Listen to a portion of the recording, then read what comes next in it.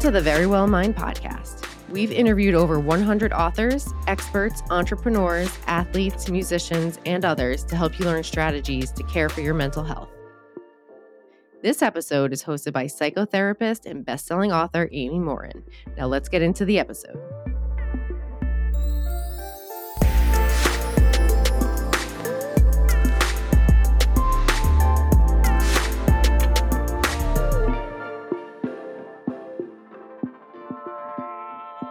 Today, I'm talking to New York Times bestselling author Lewis Howes.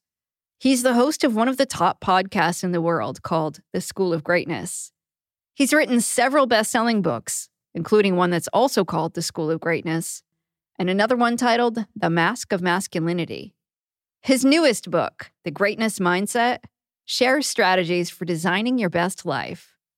Today, he's talking about some of his favorite tools, tips, and exercises for turning your dreams into reality.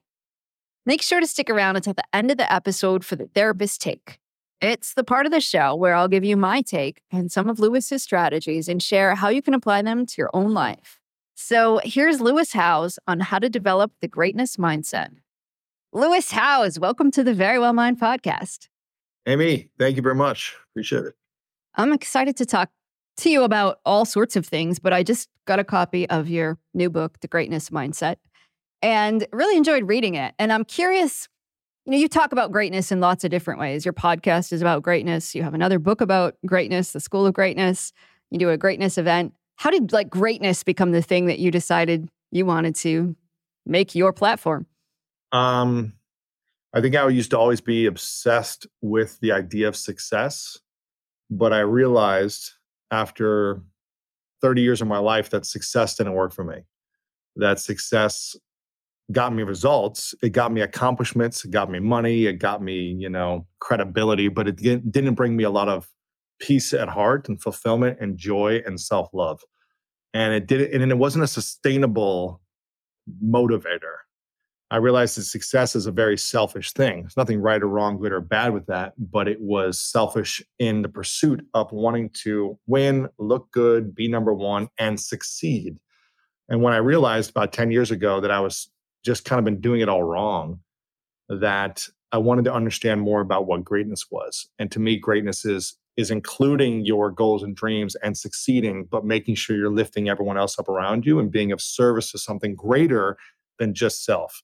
Something greater than me looking good or me winning or me, being a New York Times bestseller, but actually, how can I drive for my goals and make sure that I'm empowering others around me, inspiring others around me, and lifting them up in my journey? So for me, it's been a 10-year process of understanding the difference between success and greatness and how much more joy and peace and fulfillment comes with greatness over success.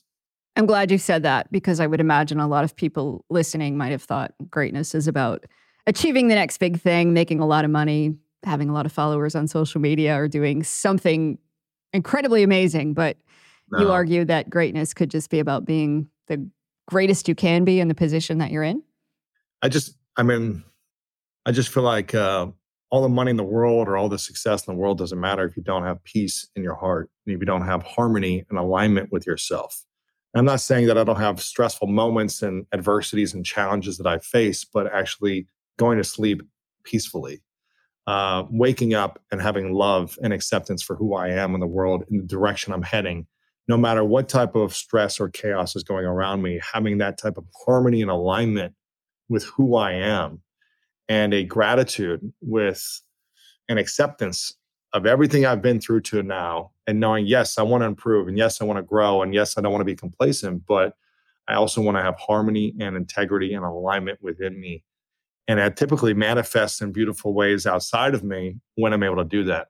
But if I manifest and attract and create everything abundantly on the outside, but I still don't feel enough on the inside, I don't feel like that's true greatness. I feel like it's, okay, you've been successful, and that's hard to do. It's hard to be successful. It's hard to accomplish. It's hard to build a business. It's hard to launch a book that you've done. It's hard to do a show or put your art out there. It's hard to express yourself creatively in the world in whatever endeavor you want to do as an athlete, artist, anything. That's hard. It's hard to succeed at a high level. But can you succeed and fully love and accept yourself? Can you succeed and have quality relationships around you? Can you succeed and stay healthy mentally and emotionally? And I think that's the difference between the two. And I think some people will say, well, why do I need to be great? How come I just can't be good and enjoy my good enough life? What do you say to that? I think you can enjoy your good enough life and your good life. I just think I actually think that is great when you enjoy your life, and being okay with where you're at and accepting where you're at. If you're not accepting it, then there's something within you that's missing. Yeah, I think that's very true. We did this episode with Ronald Siegel, and he's a Harvard professor, but his book is The Extraordinary Gift of Being Ordinary. Turned out to be one of our most popular episodes because I think our audience was like, just gave some permission to say, okay, you can still be like a good person. You can still go out there and do some cool things. But that pressure sometimes I think people feel to like always be getting to the next level, and they exhaust themselves.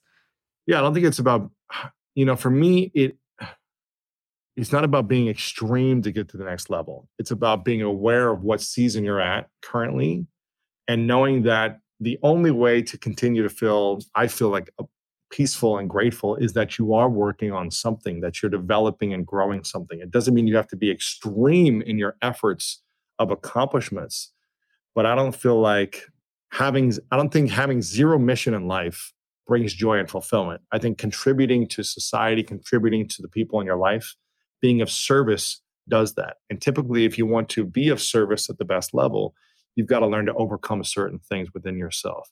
You've got to learn to step beyond yourself and not just be okay isolating constantly. So it's a yes and.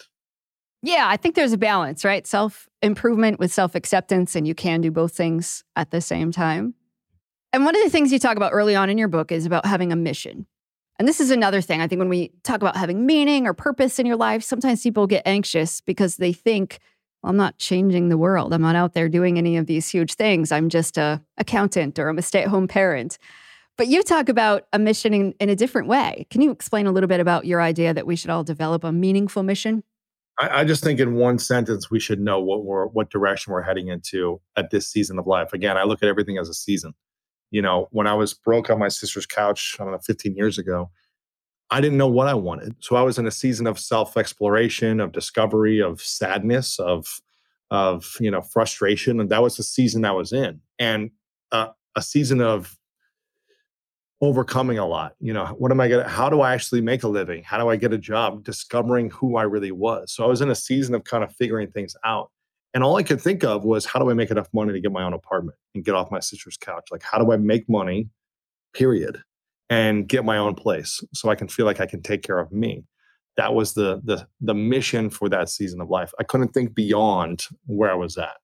I couldn't think beyond anything else of changing the world or curing cancer. That wasn't even in my thought. But once I was able to accomplish that mission, then I had completed the season. And now, like sports, the Super Bowl just happened. The season is finally over. Now people will get to evaluate and reflect on that season, that year, that time, that relationship, that career, that whatever, and say, okay, do I want to continue into a new season of this same mission? If not, then I'm going to explore it towards this season. Again, this can be in your relationship, your health journey, your finances, your career, whatever it might be. I know as an author, Amy, when you put out such a great book like you did, and you changed a lot of people's lives through essentially one article that became a phenom article that turned into a series of books. You could write a book and then you could say, well, do I want to write another book? This was really challenging. I know how hard it is to write a book. And you can ask yourself, is there a new season of this? And when you write a book, you're in a season of first creating the idea, putting together a proposal, writing it, months of editing. Then the work actually begins after the hard work, which is launching and promoting and putting it out there. Then you got to ask yourself, do I want to keep doing this? Do I want to do another book? So it's just evaluating what season we're in and getting very, very clear on what feels meaningful to us. And I'm just a big believer that a one sentence meaningful mission, if you can get clear on it, it'll give you more peace of mind under the stressful chaos that might be coming your way. I'm not saying this eliminates all pain and suffering, but it gives you clarity of where you're heading. And I think that clarity is powerful. I like that because a lot of times people will talk about having like a meaningful mission in life. not just in a season. And the truth is, maybe your parent gets sick and you end up caring for them for 6 months or a year, and whatever your mission was, it shifts, right? Or when you become a parent or you switch jobs, there are those times where maybe whatever's in front of you right now that you're working on might not be your mission 5 years from now. Exactly. Yeah, exactly. So being aware of what season you're in. And the book, you explained too this really cool exercise about the perfect day itinerary. Can you walk us through that? Yeah, the goal is to work towards the perfect day. And again, there's really no such thing as a perfect day every single day. But I feel like if we can look back on our life and our memories, we can be like, man, that was a beautiful sunset. That was an amazing dinner I had with friends. That was a great morning experience that I went through when I went on this trip or at home one time with a friend or my partner. And that was a great work day. Like I was just in the flow, like things just clicked. And the goal would be to map out. Right? So if you can go in your mind visually and then almost emotionally, experientially as well in your body, and imagine what that day could look like, that perfect day. If you string in all these great memories from the past, or you envision something you want to create, and that becomes the experiential imagination of a perfect day. I just think it's getting clear on what that feels like, looks like, smells like, tastes like, and the experience is. Getting clear on that in your mind as a dream, as a movie that you think about in your mind of what could be. Maybe you've experienced some of it, but you want to create it more frequently. And then drawing that out through words, through poetry, through an expression, writing it down on paper. What does it look like? Describe it to me in detail, and really describe it to yourself in detail what this looks like.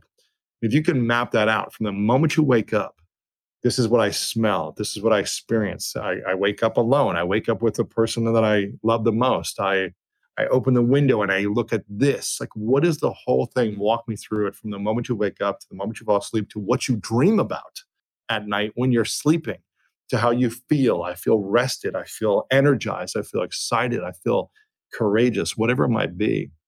I feel connected and present and loved and seen and all these things. Writing it down of what the perfect day is. And then that's step one. Step two is then actually scheduling in all of these things in your day. So if you have a routine that you want to spend 2 hours in the morning where you wake up next to the person, you connect intimately, you have a cappuccino on the windowsill looking out at the nature, like actually schedule that and experience it. Don't just wake up on autopilot or go through the day on autopilot. Like, create the perfect day itinerary and live it as frequently as possible. And when you schedule these things based on a visual representation of an experience you want to have, you're more likely to create those moments more frequently. And it doesn't mean there's not going to be breakdowns and challenges and adversity that happens. And you may not be able to do it every single day. But if you can do some of it every day, it's a beautiful experience. And I don't know, Amy, if this was something that you ever dreamed about, of, living on a sailboat and traveling around and being in the ocean and experiencing life with freedom and being able to pull up the anchor at any moment and sail away and go to a new town, or just be in the ocean for 3 days and catch my own food and wake up with epic sunsets or sunrises. I don't know if that's something you ever dreamed of, and if you're creating it right now because of it. But it probably didn't happen by accident. You probably didn't just say, well, maybe I just think I want to do this today and try it out. You probably had some imagination about it. And I think a lot of us do things on autopilot as opposed to by design. And I think this helps us design emotionally and mentally, and then also schedule practically the actions we're going to take to create that experience. And it sounds so simple on the surface, doesn't it? Like, yeah, just write down what you think you would do. And yet most of us never take the time to do that. And we get so passive about where our time goes, how we spend it. And before you know, 1 year goes by, 10 years go by. And if you're not active about it, you'll never make those things happen. So I love that you included that in your book about looking ahead. And then you also include the other one where you look back, is to think about your obituary and more like at the end of your life, what do you want to look back on, right? I think it's important to look back on it. And this is something I reflect on frequently, because I like to think I live a pretty urgent life in terms of I'm present and peaceful and aware in the days, but I'm also urgent in my desires and my dreams of at least trying them and putting them out there and being okay if they fail, but putting them out there. And part of me really wants to reflect on, like, if it is over tomorrow for me or today for me, which I hope I live a very long, healthy life. It's my intention. But if it is over today, looking back from where I am to today, am I proud of how I showed up with, the important people in my life? Did I really show up? And am I proud of how I show up to people that I'm not that close with, the people that I've seen once in my life, strangers, or people I've collaborated once in a while? Am I proud of how I showed up? And could I be at peace knowing that I was of service to people and I was generous with my energy, my presence, my thoughtfulness, my appreciation, and looking back on that? So for me, I want to look forward to that experience and know that, you know what, I did the best with where I'm at, and make sure I'm doing it now, not waiting to do it later. Yeah, it seems morbid to do that, but I think it's a great exercise to do because it makes your values suddenly become crystal clear, right? And I'm thinking, am I really prioritizing where I want to spend my time and who I want to spend it with or not? Exactly.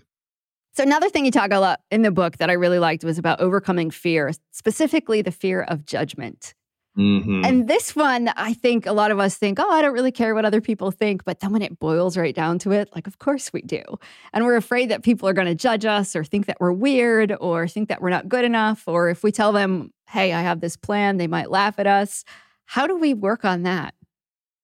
This was my biggest fear. It took me the longest to overcome. And it's a constant journey and practice. It's not like I'm a perfect human being and I've figured this out, but it's a constant journey and practice of applying. For a long time, I used to be a people pleaser and just want to please everyone, make sure everyone liked me. And that would cause me to give in sometimes of who I actually was or the things I wanted to do in order to have other people be okay with me. And in that process, I would abandon who I was or abandon what I really wanted to do. So I was actually inauthentic to myself when I would only do things to please others so that they would like or that they wouldn't not like me. I think it was more the fear of people not liking me than actually liking me. And when I've started to practice that over the last few years, it's a challenging thing because you've got to learn how to fully accept and be okay with who you are and love time with yourself, no matter what people say about you. And you've got to make sure that you have a really core group of friends or family that appreciate and love you for who you are, and not just needing to please them also. Because if people are constantly getting upset at you and you don't feel like you have a strong relationship with self or a few other good people, then you are going to be walking on eggshells and giving into others. So this was one of the hardest things for me to do. And it was also why it was hard for a while. 10 years ago, I couldn't take criticism online until I learned how to overcome that process of the fear of judgment, because I was so worried about what everyone would say about my work or my message and negative reviews that I had to defend myself a lot, as opposed to just say, okay, that's just someone's opinion and it doesn't define who I am. But so often we take the opinions or the critiques or the criticisms of others about who we are. And it really isn't. It's about their expression of you, their interpretation of you, or maybe something they're going through personally that they want to get out because they see something in you they don't like about themselves. And the more we take these things personally, the more it just holds us back from our gifts and putting ourselves out there. So it's really a process of overcoming the need to be liked, overcoming our ego of needing people to see us in a perfect way, and knowing we are not for everyone, and that's okay. And when we can accept that, we set ourselves free. Yes, absolutely. I don't know if you've ever challenged with that, Amy. Oh, yeah. And, even as I was writing books about mental strength, I lived on a boat. But by then I started doing speaking engagements and I would be on TV. And I thought, I'm not going to tell anybody I live on a boat. I hid it for a couple of years. Really? And yes, because I thought people are going to think you're not really this business person or you don't really know what you're doing. You're living on a boat in the middle, bobbing around in the middle of the ocean. And so James Altucher outed me once and said, hey, she lives on a boat. And all these people came out and said, hey, that's really cool. And I was like, is it? And I had sort of convinced myself, well, it's not my fear of what people are going to think, but it's a truth that other people are going to not take me seriously if they think I live on a boat. So I'd sort of convinced myself that it wasn't my fear of judgment. It was that I was actually going to be judged and it would hurt my career. obviously didn't. Now I brag about the fact that we podcast from a sailboat, but I think it's easy sometimes to convince ourselves that it's not our fear. It's just that it's a reality. Other people aren't going to accept me, so therefore I won't put it out there. And when we fear so much that we won't be accepted by others, we typically don't accept ourselves. But if we accept ourselves fully, which took me, decades for me to learn this the hard way and through lots of pain and suffering, when I learned to accept, well, this is who I am. And if I can't accept myself because I'm so worried about fitting in or belonging to others, it means I don't belong or fit into myself. And that's the root that I need to focus on. That's the root cause of me doubting myself, causing this fear of judgment. And so let me work on not trying to belong and fit into others and be accepted, but actually accepting myself fully. And I think that takes the most courage to accept yourself for your shortcomings, your mistakes, your flaws, your insecurities, all of it. And say, you know what? I'm still okay with who I am. Maybe I didn't like certain things, or maybe I'm upset about certain things from the past, but I can learn to accept, forgive, and move on and be at peace with who I am. And if I'm not happy with who I am, what am I going to do to improve upon that? What decisions or habits or behaviors do I want to improve upon where I would be proud of myself? And so, again, we don't need to beat ourselves up and constantly be a self-critic, but be a positive self-coach and just focus on the improvement and the growth and how far we've come, not how far we're yet to go. And you also talk about healing the past a lot in this book, about going backwards sometimes to say, all right, there's this thing that I haven't worked through or that I have to. And you talk about it in your other books too, like The Mask of Masculinity. You share more about your story, but how do we heal the past is always a question. I'm a therapist, so people come into my office and say, I don't want to talk about my childhood. Do I have to? Sometimes it's really something that happened when you were 7 years old and you got made fun of on the bus or something like that. And we do have to go there in order for people to figure out, well, here's why I still carry this belief around. But can you just talk a little bit about your thoughts on healing the past? Yeah, well, our emotions are a byproduct of our memories of the past, of our experiences. All the experiences we've had are stored in memories, as you know, and they are a byproduct of why we become emotional in certain situations, because there is a memory associated to a feeling that causes us to be triggered and respond or react in certain ways. So if we are reactive or triggered, or our nervous system gets heightened because we get cut off on the road, or because someone doesn't text us back after a day, or because someone said something nasty to us online, then there is a wound, as you know, that is yet to be mended. And so every time, if we have a wound open for 20 years and it just gets poked constantly, it's going to be hurting. There's going to be a pain. There's going to be some type of irritation, inflammation, stress that doesn't need to be there. And so we've got to face ourselves, as simple as that. I mean, it's a simple concept, but hard to do. We've got to be willing to face anything that is still wounded within us. And here's the thing, for so long, I didn't think I had any wounds because I didn't want to acknowledge them or face them. And I just wanted to push them off. I just wanted to play through, the brokenness in my life. I just wanted to go beyond it and not think about it or address it. And that worked to get me success and results, but it didn't work to make me feel celebrated, seen, or enough internally. And so it didn't matter how much I created on the outside, I still didn't feel what I needed on the inside. And I was still very reactive and angry and upset for a long time. And it wasn't until I was willing to face it through, I feel like it took me a lot longer than most people. I sometimes learned slower than most of the world. I had to make a lot of mistakes over and over again and feel a lot of pain and suffering internally until I was willing to go all in and face it. And I think when we have the biggest breakdowns is sometimes when we say, okay, I'm done feeling this way once and for all, like it's now ready to go all in on this. But facing ourselves in whatever ways that is, whether that's therapy or workshops or meditation retreats or different ways that we can physically and emotionally process and release the past pain and create new meaning around those memories. And I think, again, our personality is a collection of the memories and the meaning we develop based on those memories. And our personality becomes our personal reality, as Dr. Joe Dispenza says. And so if we are a personality that is triggered and wounded and fearful, then that becomes our environment and our personal reality in our life. And if we want to change our personal reality, We must learn to change the old way that no longer supports us in what we want. So that's healing, that's mending, that's forgiveness, that's finding peace with the past in whatever ways and processes that work for you. And again, I've done lots of different modalities and they all work for different people. But figuring out what works for you is the key. And can I ask what did work for you? It all worked. I mean, it all worked in seasons and different stages, but it really kind of started 10 years ago. But I've done, I have an emotional coach that I see almost every 2 weeks now for the last 2 years. That's been extremely effective, but it's worked not because I show up somewhere and have a coach. It works because I say, give me all the feedback possible to set me free. Put me through any exercise you want me to go through. I will sit here and open up for as long as you want. Give me more. I'm like a maniac in these sessions because I'm like, I will break down anything. I will go anywhere. I will process anything. I will share anything. I will be vulnerable about everything. I will cry. I will laugh. I will scream. I'll punch a pillow. Whatever you tell me to do, I'll crawl in the fetal position if you tell me to do it. Whatever. I'm like game to go there physically, mentally, and spiritually and emotionally to create and sustain inner peace and harmony.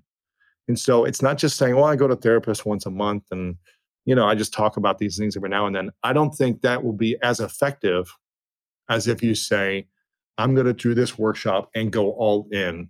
And then realize that healing is a journey. It's not a 3-day experience or a 2-week retreat in a meditation retreat in India.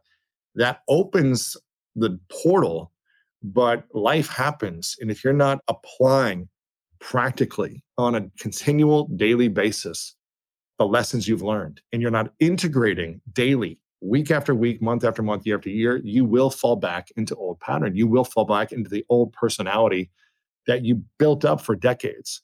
So this is a daily practice of integrating the lessons into life when the triggers arise again, because the trigger will come, it will wound, it'll feel like, ooh, there's a wound. I don't like that. Okay, what is the lesson I learned? What is the practice? What do I need to remember? Remember this about myself. I'm forgiving. I'm peaceful, and applying it in the wounded moments. Most people are not willing to stay consistent in that. And that's why I feel like having an emotional coach just guides me and supports me to take on the pressures and the weight of the responsibilities of life while being peaceful at the same time. So it is having the awakening, the opening, the pathway, the experience, the event, the retreat, whatever it is, and then the consistent application with support from someone. I just think it's hard to do it on your own. And if you truly want to stay on top of emotional freedom, I think it's challenging to do it on your own if you're in a busy work environment or busy world. It's possible, but if you've struggled with it, I think having support helps you. So 2 huge takeaways from that, I think, are not to confuse our outer success with being healed, because I think sometimes we look at people and we think, look how successful they are. Obviously, they don't have any problems, but that's different, your outer success compared to your inner peace. And another one is knowing that it's a process. Like sometimes somebody will go to therapy for 6 months and then say, close the book on that. It's never going to be an issue again. Or they go to a weekend retreat and say, nailed it, no problems. Great. Everything is released so much. Yeah, but things come back. And I'm glad that you said that. So last thing to talk about is sort of what you just mentioned about enlisting support. Because somebody might say, well, the path to greatness is really one I'm going to do all on my own. You make it clear in your book, we need other people to help us along the way. Yeah, good luck. I don't think the greatest athletes, LeBron James and Kobe Bryant and Michael Jordan and all these great athletes, when they got to their first championship with great coaching, they didn't say, thanks, coach, I think I'm done. Like, I'm going to do this next year on my own and I'm going to win a world championship again without a coach. They actually said, all right, my coaches helped me get here. I need to hire more specialists, more coaches to keep me at the top so that I don't fall back down. And even then, it doesn't guarantee you the results you want, but it supports you in having feedback and accountability and seeing your blind spots and pushing you beyond what you're capable of. Because I can go to the gym and work out, extremely hard one day with the best of them. On a great day when I'm feeling energized, like I can train with the best of them. I can have an amazing workout. But what about on the bad day? when I don't feel energized and I don't feel excited and I feel like I need more time and rest in between. If I had a coach, they would be able to push me just a little bit harder and hold me accountable. So I can do it every once in a while on my own, but just having support or accountability or someone helps me push a little more. And that's what the great athletes do. They don't just say, oh, I figured it out on my own. Let me just coach myself this next season. No, they look for better coaching. I love that idea. So whether somebody finds a professional or you just get friends and family who are supportive, people who understand, right? Exactly. Well, Lewis Howes, thank you so much for being on the Very Well Mind podcast. I hope all of our listeners go get a copy of your book, The Greatness Mindset, and learn more about all of the things that you do and the wisdom that you share, because your book's full of some pretty cool exercises and some really good stories from people. So thank you for sharing it. Thank you, Amy. Appreciate you. Welcome to The Therapist Take. This is the part of the episode where I'll give you my take on Lewis's strategies and share how you can apply them to your own life. Here are 3 of my favorite strategies that Lewis discussed. Number 1, create your ideal day. This is a simple exercise, but it could be really powerful. Spend some time thinking about how you'd spend your time during an ideal day. Who would you spend it with? What would you be doing? Then think about how that compares to an actual day in your life and see if there are some things from your ideal day that you can incorporate into your everyday life. I really like that Lewis shared this exercise. You can get more details about it in his book and some other exercises that will help you figure this out as well. But so often we get somewhat passive about our time and we don't create the experiences that we want, or we don't prioritize the things that we think are important. And then sometimes before you know it, years have passed and you still haven't done the things that you wanted to do. We get so caught up in the day-to-day stuff that we don't take the time to zoom out and really examine our lives from a larger perspective. So spend some time thinking about what your ideal day would look like.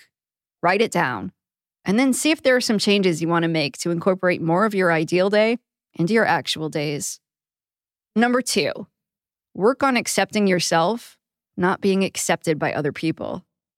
Lewis talked about how a greatness mindset isn't necessarily about accomplishing huge things, but instead it might be more about having inner peace.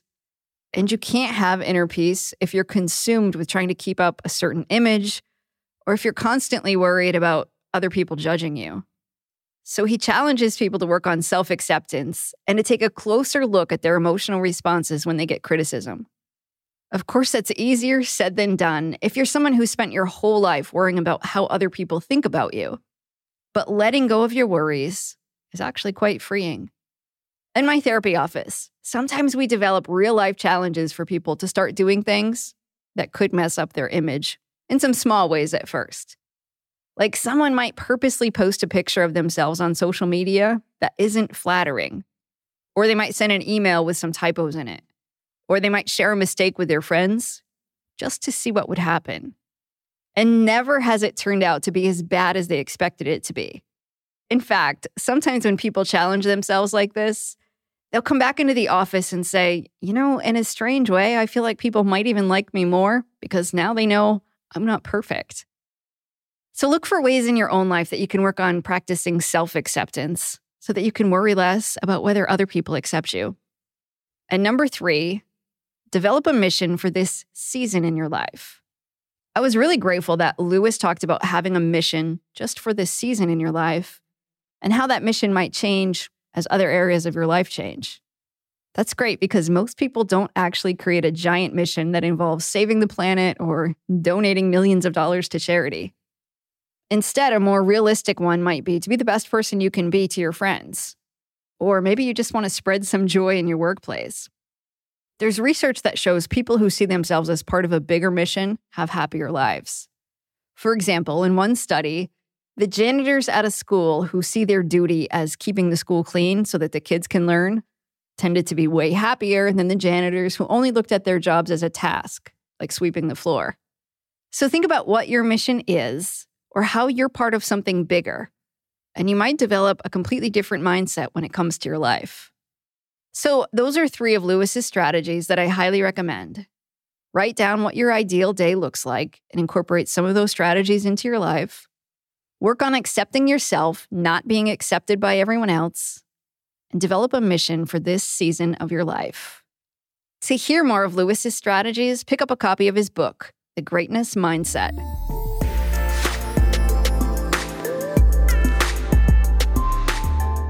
Thank you for listening to the Very Well Mind podcast. If you found this episode informative, please share the episode with your friends and family and leave a rating and review wherever you listen to podcasts. To learn more about the Very Well Mind podcast, you can head to verywellmind.com/podcast.